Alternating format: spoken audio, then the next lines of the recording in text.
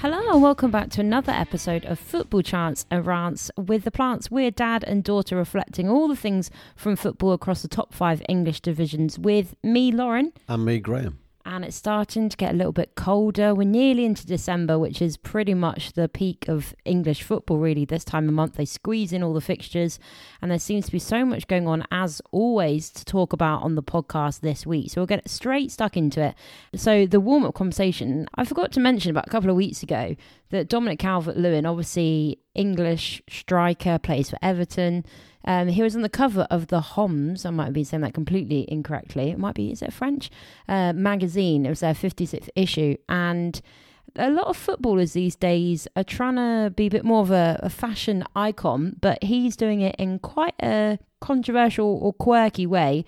And I think he's doing a really cool job. If this is him on the cover of the magazine. So it's quite a lot of chat about the fact those are baggy shorts.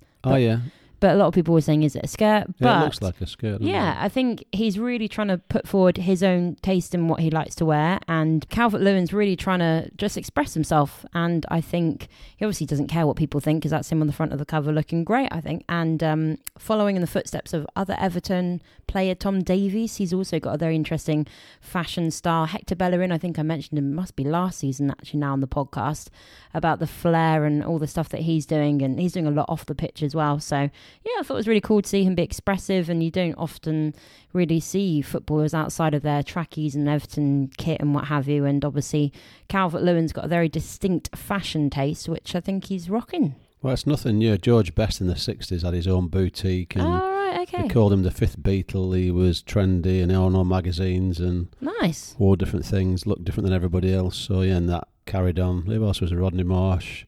Rodney Marsh, who did he play for? City. He had some. And QPR, was it? He had some fashion stuff going on. Terry Venables, I think, did something. So yeah, no, that's been going on for 60 years. All that stuff.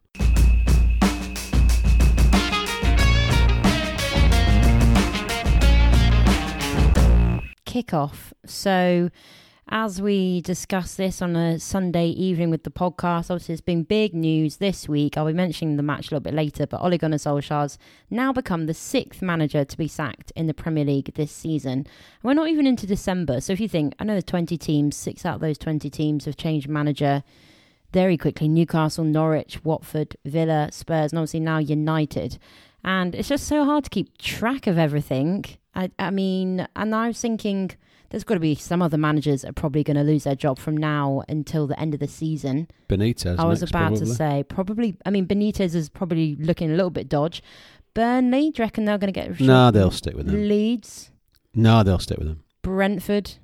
Oh, no, they're definitely top 10, not. aren't they? Southampton? Well, he's always favourite, but I don't think so. And Leicester, they surely wouldn't get rid of Brendan Rodgers, even though they had a not great result against Chelsea. So I suppose those are the only teams that I thought would they potentially, because they're towards the bottom of the table. But as things happen with football, things go week by week, and it might easily be one manager looks safe, and then a month later they're gone, like a lot of managers these days. So yeah, I suppose my kickoff is the fact that it's just seems to be hard to keep track with things. But overall, with Ole Gunnar Solskjaer leaving, I suppose we're not surprised, are we? No, nobody's surprised, especially him, I don't think. And the favourite to potentially take over the Man United role, a lot of people are saying Zidane. Yeah, that'd be interesting. I mean, he's... big name. Oh, it's a big name. Then he's a quite controversial, quite outspoken, I would imagine. So, I mean, a brilliant footballer, so it'll be interesting. Zidane, has he ever coached Ronaldo? No. Yeah, Real Madrid. Would he have been at Real Madrid? Timing-wise, yeah, I think he might have done, yeah. Maybe.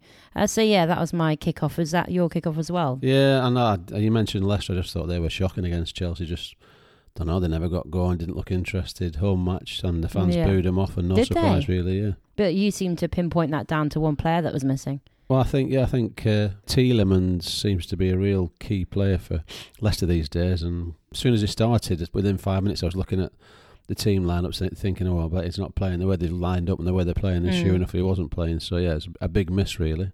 So half-time turnaround, this is where we look at matches across the top 5 English divisions and look at which team really managed to pull it back after half-time. And I'm going to League One for my half-time turnaround, and it's at Fratton Park, Portsmouth versus AFC Wimbledon. And first off, Ollie Palmer put Wimbledon in front from the penalty spot in the 24th minute. So at half-time, it went in 1-0 to Wimbledon. So Danny Cowley, obviously Portsmouth's manager, had to give quite the team talk, and he made a substitute in the 56th minute, brought on Joe Morrell. And then in the 63rd minute, Michael Jacobs equalised to make it 1-1. And then it was very dramatic 89th minute winner, Marcus Harness, who was assisted by that Joe Morrell, who came on as substitute, to make it 2-1 to Portsmouth. And they're now unbeaten in 7 games in all competitions. So yeah, it was a brilliant turnaround, obviously at home, to 1-0 down to then turn it around. And that 89th minute winner, I bet Fratton Park must have been rocking with that one. Yeah, and I've got a bit of a local derby-ish in Division 2 or League 2. Leyton Orient and Sutton United, 2 teams both in good form. Sutton took a 1-0 lead in the first half on Low FA and 1-1 at half-time from Archibald. Kenny Jackett, been a manager now since 1996. He was a one-team player, played for Watford 337 games, managed Watford. Since then he's managed Swansea, Millwall, Wolves, quick trip up north with Rotherham. And now he's at Orient, and 4-1 they won in the end. 2 from Smith and a 94th minute goal from James, 4-1. So a brilliant turnaround from being 1-0 down, and Sutton, I say a real form side, got a bit of a hiding.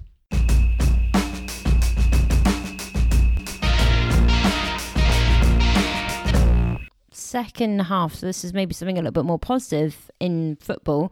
And you just mentioned then the manager who seemed to play a lot for Watford, did you say? Who was the manager that you just mentioned? Kenny Jackett, yeah. Yeah, so I was kind of, as my praise was talking about former great players that now seem to be leading the way as managers. And obviously when I was growing up watching a lot of football, obviously a lot of the managers are previous football players, but I wouldn't have known them. But now it's coming to the era where I'm starting to see players that I watched who are now becoming managers, such as Steven Gerrard, obviously 504 appearances for Liverpool, and obviously Rangers and now Villa. Also in the news, I thought it was really cool to see Xavi from Barcelona, who was a legend there, an amazing footballer. 505 appearances, so just one above Steven Gerrard. Obviously now taken over, and actually they celebrated their first game, his first game in charge, with a win in a 1-0 derby victory over Espanyol in La Liga. Obviously other players that I recognise, Scott Parker obviously seems to be doing a really good job at Bournemouth. And then that kind of got me thinking about any more players that are playing now that I could see as future managers. And to be fair, I was struggling a little bit because I was thinking of who are captains, people like Maguire, but I couldn't necessarily see him in a managerial role. The only person I could think of was maybe Jordan Henderson. I don't know if he seems to have that leadership role, especially in the English dressing room. Apparently, as vice captain, he's brilliant. And I don't know, maybe... Could you imagine Jordan Henderson as a manager? Yeah, and it's interesting because Company left, and he went from City straight into... With some of those City players, probably... Yeah. I think if they've played under good managers, which Gerrard's played under some fantastic managers, so... Vieira's another one. Yeah, Vieira. So I think there's... I haven't had a chance to look, but I'm sure there are some good players who would make good managers. Some of the United players, I'm sure. It's the the clever players. Interesting. Yeah, so I think I've got a bit of a question for you. So I think the way in which the all the managerial changes have affected the relegation battle in the Premier League's great. I think it's a fascinating. Well, I'm winning 12 matches. It's nothing, is it? So very true. So I wonder who you think is going to go down. So in my head, having seen Norwich come back from a goal down, I think Dean Smith's got a really good chance of keeping them up. I'm sure Villa won't go down under Gerrard. So, okay. So yeah, 3 teams are going down, and you can't imagine that would be Palace because they're doing really well. Yeah. You can't imagine that would be Brighton, some of the favourites normally in that lower area. Leeds, Burnley. So who's going down? Again, I always said that I thought Norwich were going down. I think I'm still going to say Norwich. I think potentially probably don't have enough depth in their squad. Well, they're above Newcastle now. I know. Newcastle, I think, will go down. Doesn't help Eddie Howe had a COVID and missed the match, but still, yes. And then the last spot, I don't think Burnley will go down there in at the moment, aren't they? Yeah, well, Burnley have won 1 in Leeds. 12. I'm going to say Leeds. Yeah, Burnley. If Burnley carry on like they are, they'll win 3 matches this season. Oh. They've won 1 in 12, I think. Yeah. could be their year for going. I mean, That's true. they've sort of toyed with going down. So I think Leeds is a good choice. They've got terrible injury problems and They need Bamford can't quite back. get going, can they? Really? So probably, I think I agree. Newcastle. Watford? No, Ooh. I mean they won 5-2 at Everton, and I'm United 4-1. So Yeah, that's true. Yeah, you can't see them going down. So but there might be. I wonder if somebody like Leicester might get dragged into it. Yeah, or it'd seem like that perhaps, maybe. Yeah, that's true. I suppose the whole once you get a new manager, there's that automatic. And they might boost. lose Rodgers to United. They reckon possibly. Oh gosh, okay. So yeah, I think No, that's true. It's a it'd good be point. interesting, but it's really interesting. Sometimes it's just dead and buried, but I think the new manager's just shaking it up a bit. So it'll be interesting.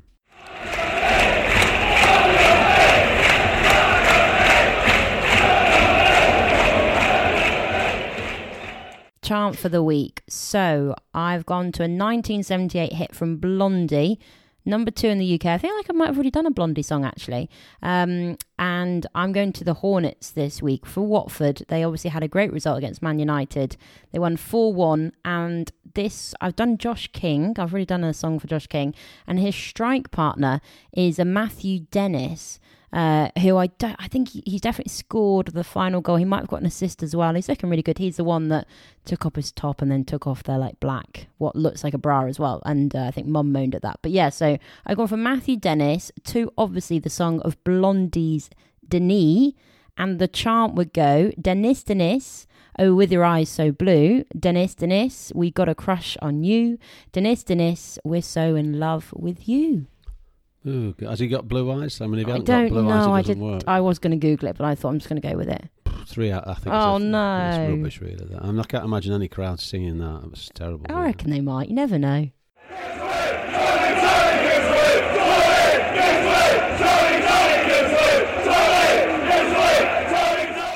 Final whistles. This is where we round up the top 5 English divisions, and there's loads to talk about because there's loads of goals in the Premier League. I'm not going to go through every match, but there was 30 goals on Saturday alone. Big results, obviously Watford beating Manchester United 4-1, which moved them 4 points above the drop zone. Man United 17 points, and that now leaves them 12 points off the leaders Chelsea, which for Man United is just not good enough at this time in the season, hence Solskjaer getting sacked. Liverpool ended Arsenal's 10-match unbeaten run with a 4-0 win, and we watched the match, and Liverpool just playing out of their skin, really. It's just their forwards, Mane, Salah, Jota, Minamino coming on with his first touch and getting a goal. So it's a 4-point gap between Liverpool and the leaders Chelsea, who are still top of the table after, like you said, their comfortable 3-0 win at Leicester. City also had another easy win. Easy, you would say easy, pretty comfortable really on Sunday versus Everton 3-0.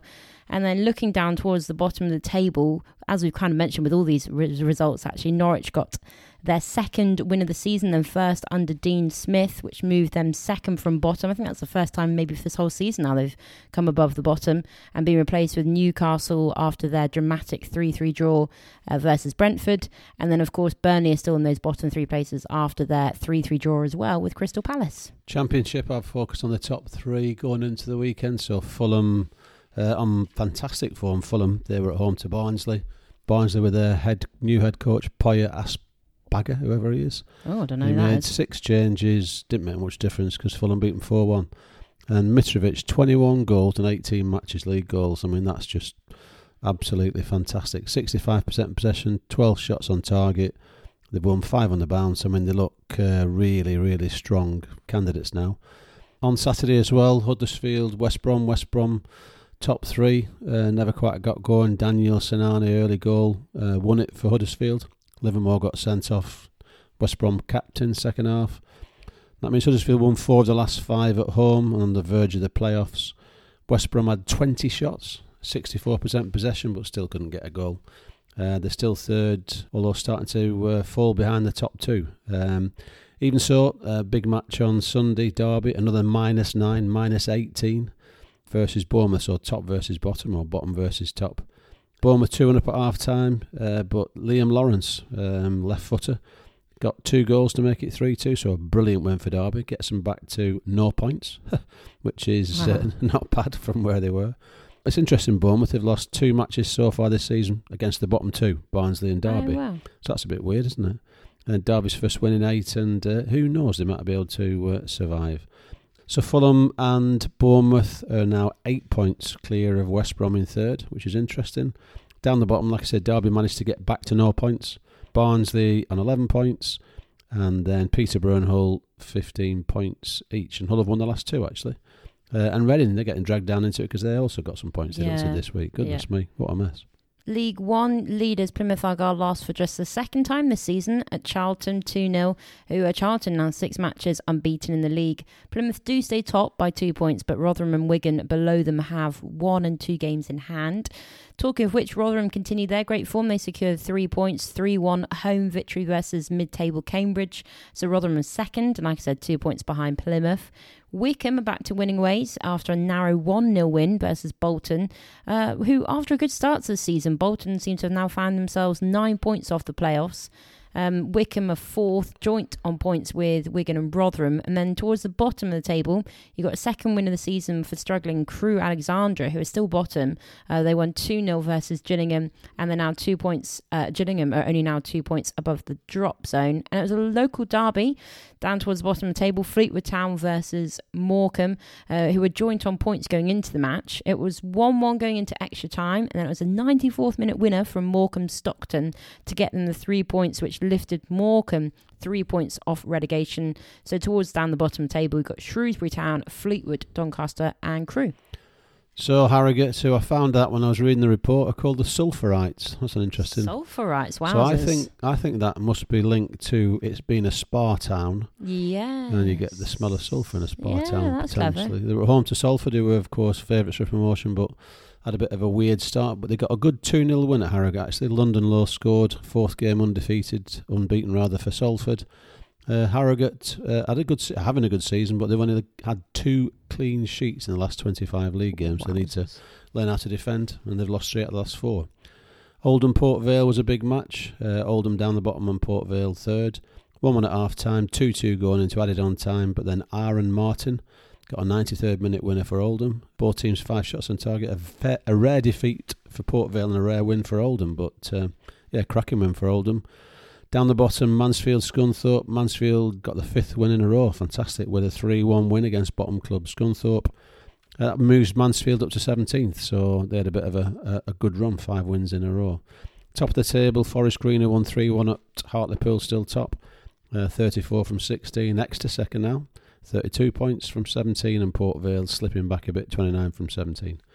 And 3 points separate 10th to 18th, so there's quite a bunched up in the middle of the table there. Bottom of Scunthorpe 12, Carlisle 13, Oldham 15. And then the National League picks on a couple of games, or 1 game actually. Barnet, Torquay.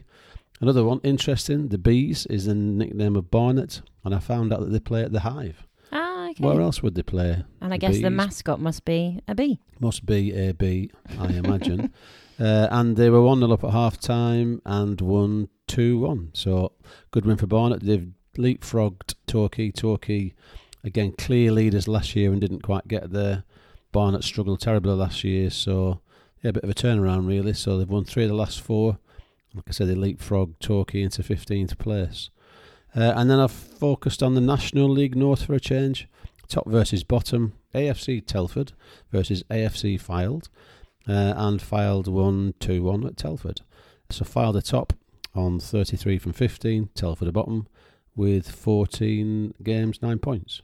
So in the National League, Chesterfield are still top, Boreham Wood second, Grimsby third, and Dover are on minus something quite a lot. Wowzers. Well, going from Barnet in the National League to our Barnet of the week. And I was lucky enough, this was the first football match that I've seen since COVID, actually. I know you've seen Rovers and Barrow play a bit, but this was my first time going to a football match. And I saw Blackburn Rovers at Bristol City at Ashgate. Great atmosphere. It was good.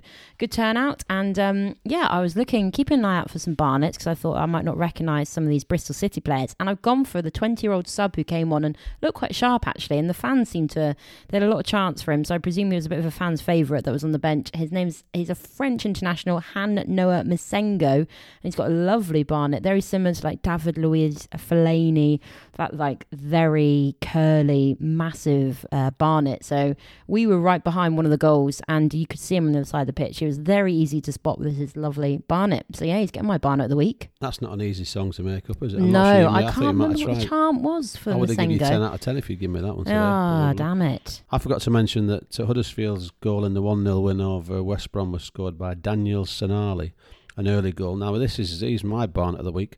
He's a 24-year-old, born in Yugoslavia, plays for Luxembourg randomly. Wow, okay. And he must play with Anulsi, who's a lad from Blackburn who's from Luxembourg. Yeah. Although Sinani's not from Luxembourg, but he plays for Luxembourg. Right. He's on the books at Norwich, never played for them, been out on loan a couple of times. He's played 15 now at Huddersfield. He was the hero yesterday, and he's got this very nice, you have to have a look at him, very nice quiff, quite a slick back hair. So the Luxembourg look, I think it is.